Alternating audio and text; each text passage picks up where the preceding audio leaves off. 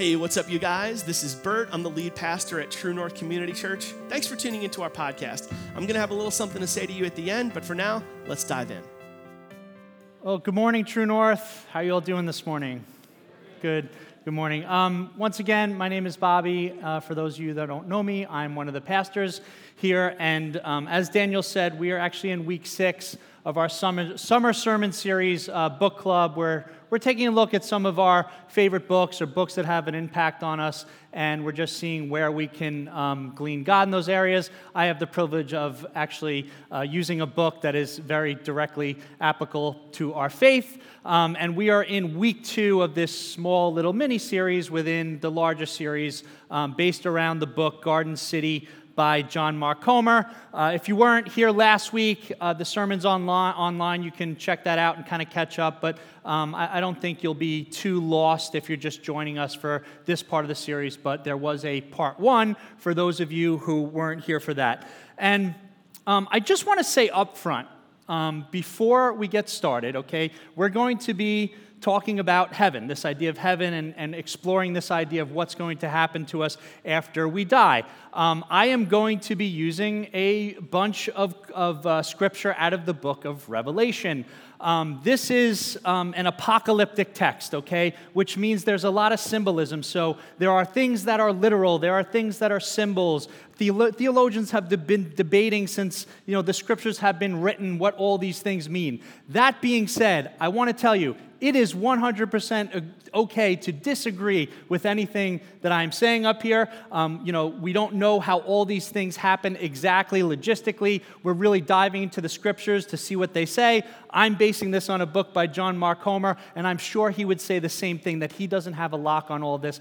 I don't have a lock on all this, but this is where I'm at. This is kind of how I'm starting to see things, and I'm just trying to invite you into that and maybe open your minds to a different perspective. As Pastor Bert would say, all right, let's go. So, last week, let's just a quick recap, right? Last week, we looked at the beginning of the Bible, the Garden of Eden, the book of Genesis, and we determined that we were all created to rule, right? That was our purpose. God created us to rule, which ruling looks a lot like work.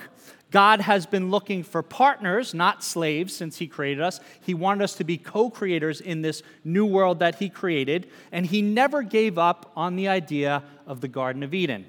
The plan from the beginning is something that He is still looking to accomplish.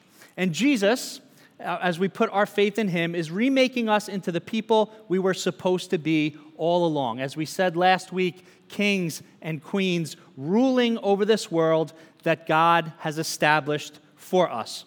Where we came from is where we are going. That is what we established last week. So, as I said, we've been looking at the garden, looking backward at creation as to how we got where we are right now. Now we're going to start to take a look at the New Testament, which is all about where we are headed, okay? Genesis was the start, New Testament, where we are heading. And that leaves some nagging questions, especially when it comes to our lives and work and what things are all about. Like, what does everything we're doing now have to do with eternity? Is there any connection between this life and the next? As the saying goes, as you may have heard if you've been around church, or there is this idea that everything is going to burn anyway. So what is the point? And if you think that, if you have this idea that one day God is just going to destroy this whole world and start over, you're not alone. This has been a dominant worldview in the church, at least in our Western church, for a very long time. Jesus is going to come back. He's going to take us all the way to heaven, and we're going to be there happily ever after. This is what you would call the theory of evacuation. Okay, this idea that we're going to escape. We're going to escape and leave and go somewhere else, right? Let me get out of this planet. It's a mess. Beam me up, Scotty. Take me home, right? That is that view. Get me out of here. It's an evacuationist view. And if this is true, then the hope of Jesus, and this is what He came for, you have to ask yourself, what's the point? What's the point then? Why work? Why take up any sort of calling or vocation? Why make art? Why make music? Why engage with the culture if one day it's all just going to go up in a ball of flames? Why do any of that? If that's the case, you know what? Get a job and work. Do something so you can live relatively comfortably. Have your weekends off. Enjoy some time. Attend church once in a while. Maybe, give a little to spiritual things so other people can make it to heaven with you. But outside of that, that seems kind of the end of it if it's all just going to burn up in the end and we're just going to escape and go to heaven someday. But this phrase or this idea that it's all going to burn comes from what I would argue, and John Mark Comer, who wrote the book, would argue, is a misreading of a letter written by the Apostle Peter. Maybe more of a warping than a misreading, but this is where it comes from. 2 Peter chapter 3, verse 10, Peter says, "But the day of the Lord will come like a thief. The heavens will disappear with a roar, the elements will be destroyed by fire, and the earth and everything done in it will be laid bare." I mean, there it kind of was, right? Black and white. Heavens, earth, destroyed by fire.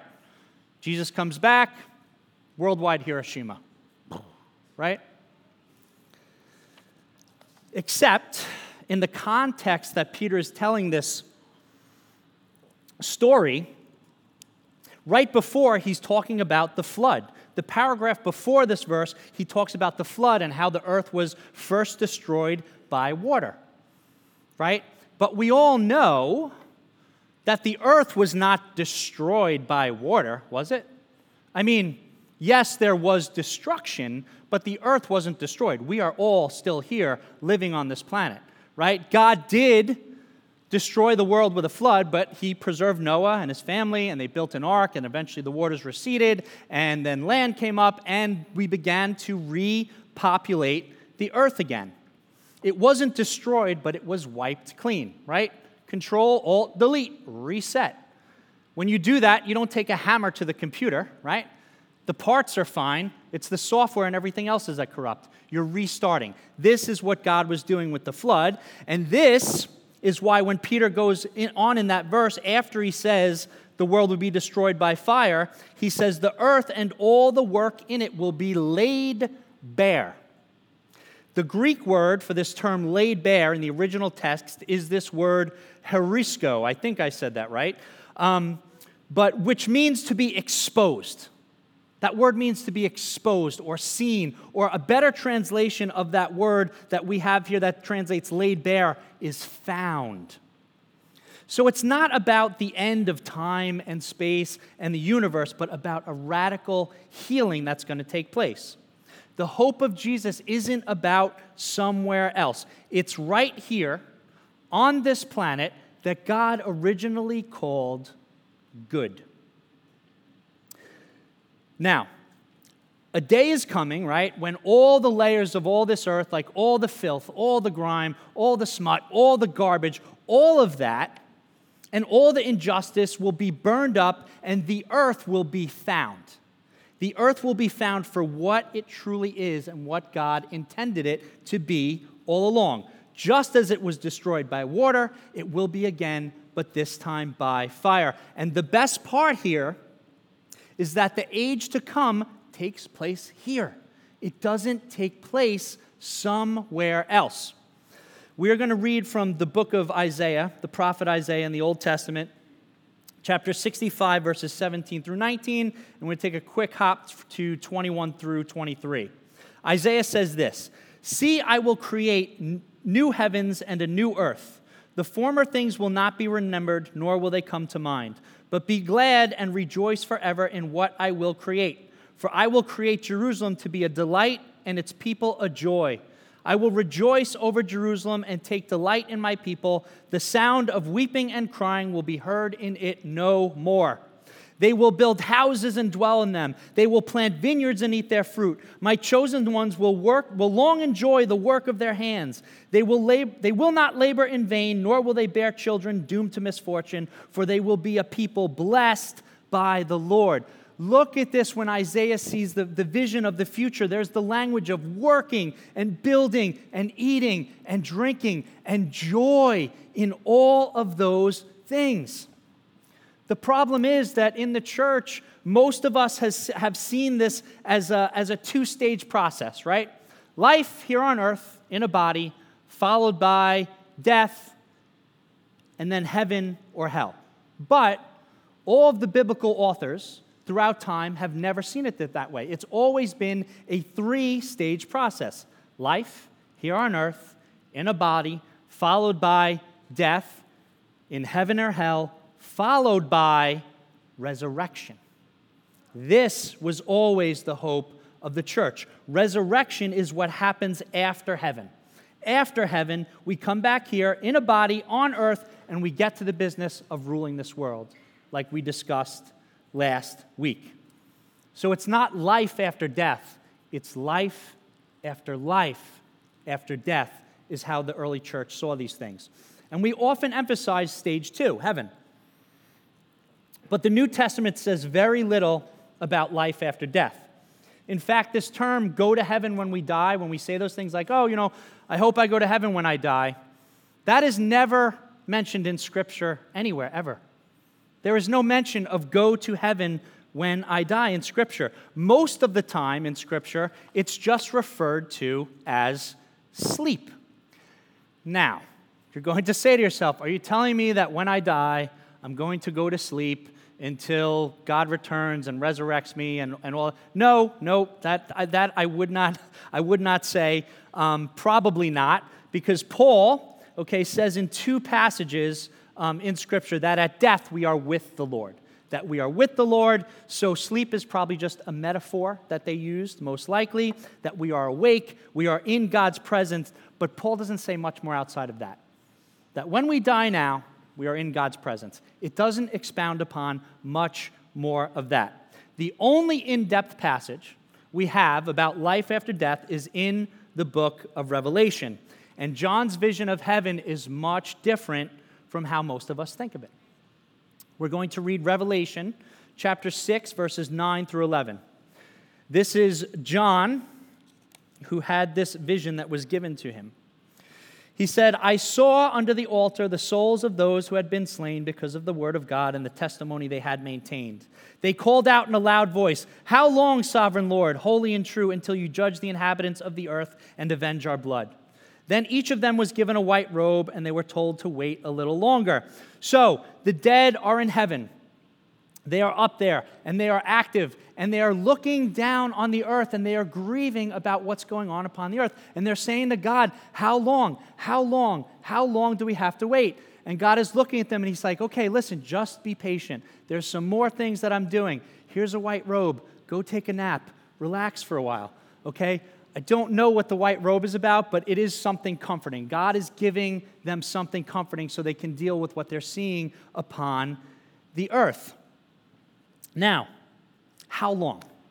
How long until what? What are they asking how long for? They're asking, how long, God, until you make things right upon the earth? So, heaven is not our home. Heaven was never intended to be our home. Earth is. Earth is our home, but not as it is now. Okay, earth isn't our home as it is now.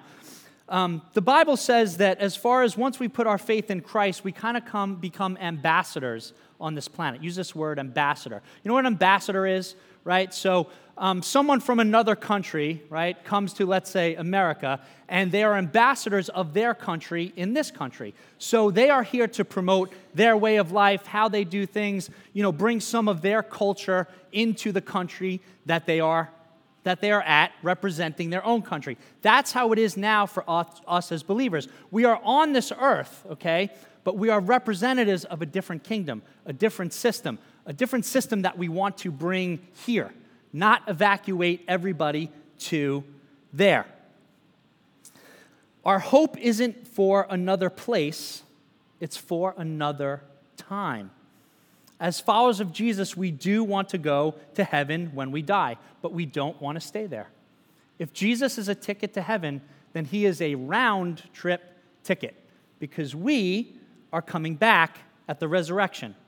And the new world we come back to was never called heaven by any biblical author. Jesus called it the renewal of all things. Paul called it the kingdom of God and eternal life. Peter called it the time for God to restore everything. And in 2 Peter chapter 3, verse 13, Peter says, "But in keeping with his promise, we are looking forward to a new heaven and a new earth where righteousness dwells." So let's stop there for a second, because a lot of us misread this scripture, myself included, but it shows up 3 times in the New Testament, so it is important. Heaven here does not mean God's dwelling place. It means the sky or the universe. If you think back to last week when we talked about, right, God created the heavens and the earth. It's this Hebrew idiom for meaning everything, top to bottom. God created everything. It does not mean God's dwelling place in this verse.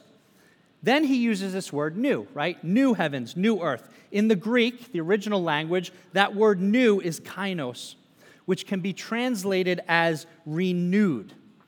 Renewed. He's renewing the heavens and the earth. And when you think about that word renew, it's much more like restoration. Think about restoring an old piece of furniture or restoring a home. When I first moved into my house, it was a rental. It was a disaster. But room by room, we started stripping things out, getting rid of the sheetrock, leaving what was good and replacing what was bad with what was new, right? Didn't destroy the whole house and start over. We kept the bones and the things that were good and rebuilt on top of it. That is the language that Peter is using in this in Scripture. God renewing, not destroying and recreating. And in this world, we won't be lounging around on clouds, hanging out all day, singing Amazing Grace forever and ever. Because to be honest with you, that sounds a lot like the other place to me. Not something I would be looking forward to. But if you read the last 2 chapters of Revelation, what all of our human history is leading up to, it doesn't end with us going away to heaven. But it ends with the invasion of heaven on earth. It's heaven invading earth. Think about it for a second. When we pray the Lord's Prayer, right? When we pray the Lord's Prayer and we say, "Thy kingdom come, thy will be done on earth as it is in heaven." This is how the disciples were taught to pray. This is how they taught us to pray. Not for us to go up there, but for heaven to come down here. On earth as it is in heaven. We see Jesus and his followers coming back from heaven to rule over the earth. This is what's waiting for us. Not an eternal vacation in the sky, but an eternity of working and resting, and the earth remade from top to bottom by the Creator in the way he originally intended, ruling side by side with Jesus himself. This was always the hope of the gospel. This was always the hope and the message of Jesus. In the Jewish faith, in the ancient Jewish faith, their hope was never to go to heaven. There was no concept of leaving this place and going somewhere else. Their hope was always in a king, a Messiah that was coming, and he was going to make everything new. That was their belief. Their belief wasn't like, oh, one day I'm going to die and I'm going to get to go to a perfect place. No, one day a king is going to come and he's going to set everything right. And not only did they believe in that, they believed in a physical, bodily resurrection. Physical. That was their hope. Not that one day they would die and go somewhere else. Check this out. In Hebrews 11, 8 through 10, now, I made the mistake, someone pointed out for me, and God bless them for it. I said that this was from the Old Testament. This is not the Old Testament. This is the New Testament, but the writer is speaking about Abraham, who's in the Old Testament, okay? And it says this: "By faith, Abraham, when called to go to a place he would later receive as his inheritance, obeyed and went, Even though he did not know where he was going, by faith he made his home in the promised land like a stranger in a foreign country. He lived in tents, as did Isaac and Jacob, who were heirs with him of the same promise. For he was looking forward to a city with foundations, whose architect and builder was God.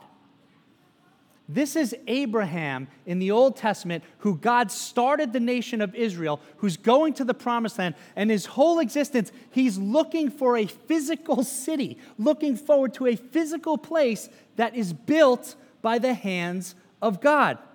And we see this city come to fruition in the book of Revelation, chapter 21, verses 2 through 3.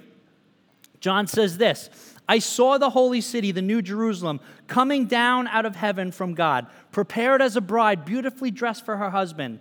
And I heard a loud voice from the throne saying, look, God's dwelling place is now among the people, and he will dwell with them.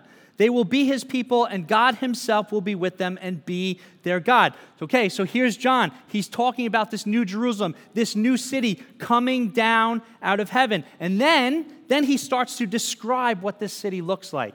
In Revelation 21, 10 through 14, he continues, and he carried me away in the Spirit to a mountain great and high, and showed me the holy city Jerusalem, coming down out of heaven from God. It shone with the glory of God, and its brilliance was like that of every precious jewel, like a jasper, clear as crystal.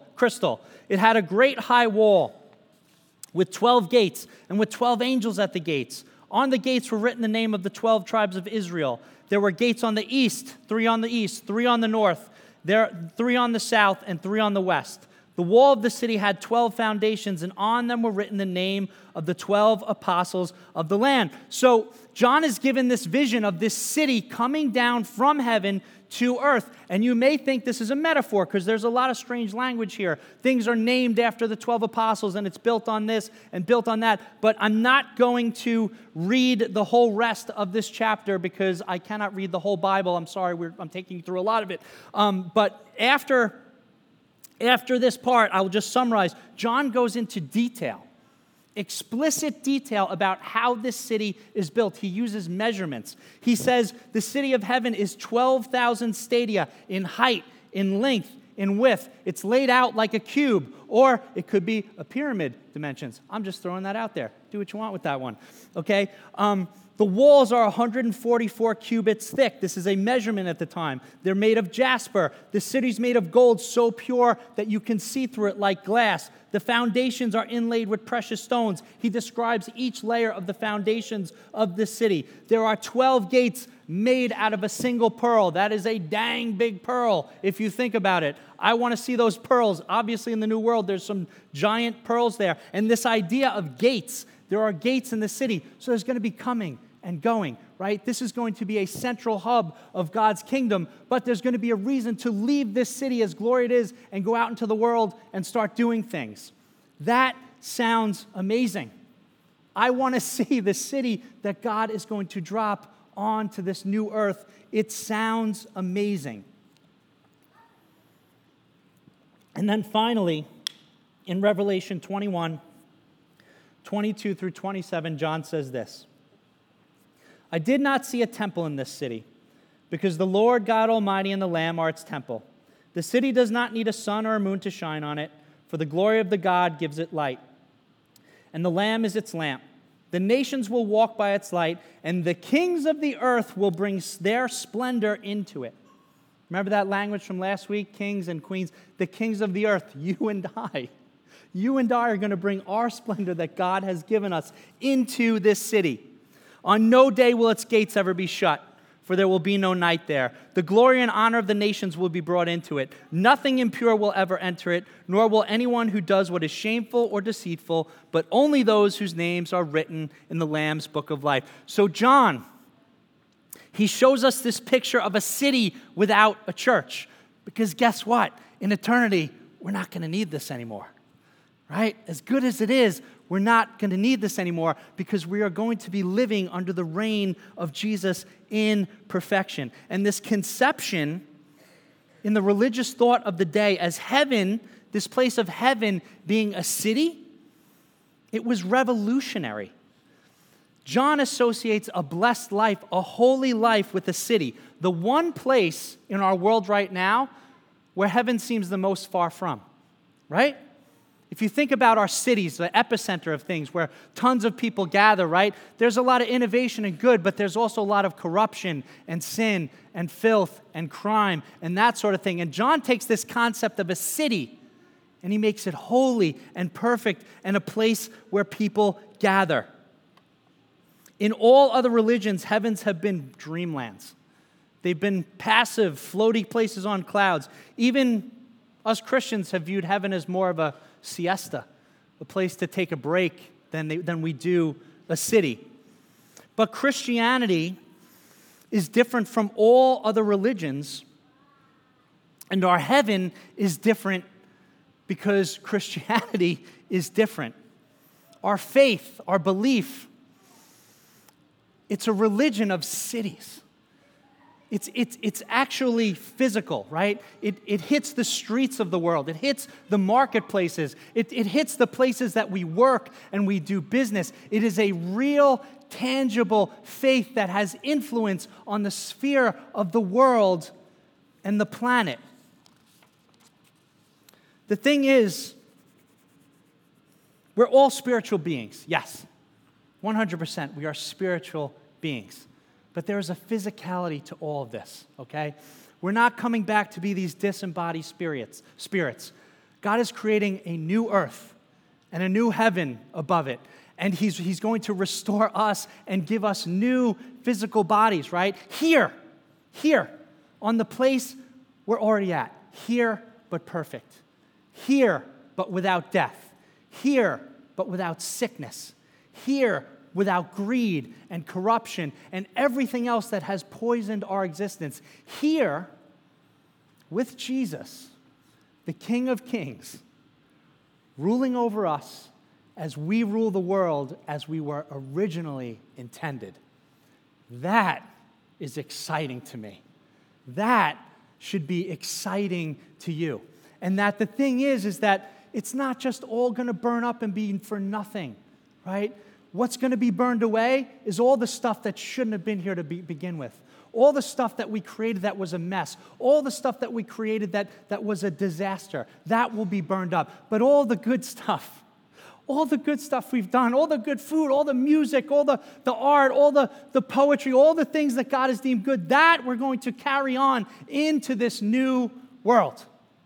And it's going to be amazing. I hope that excites you this morning. I hope that you just grab onto that and realize, this is the promise.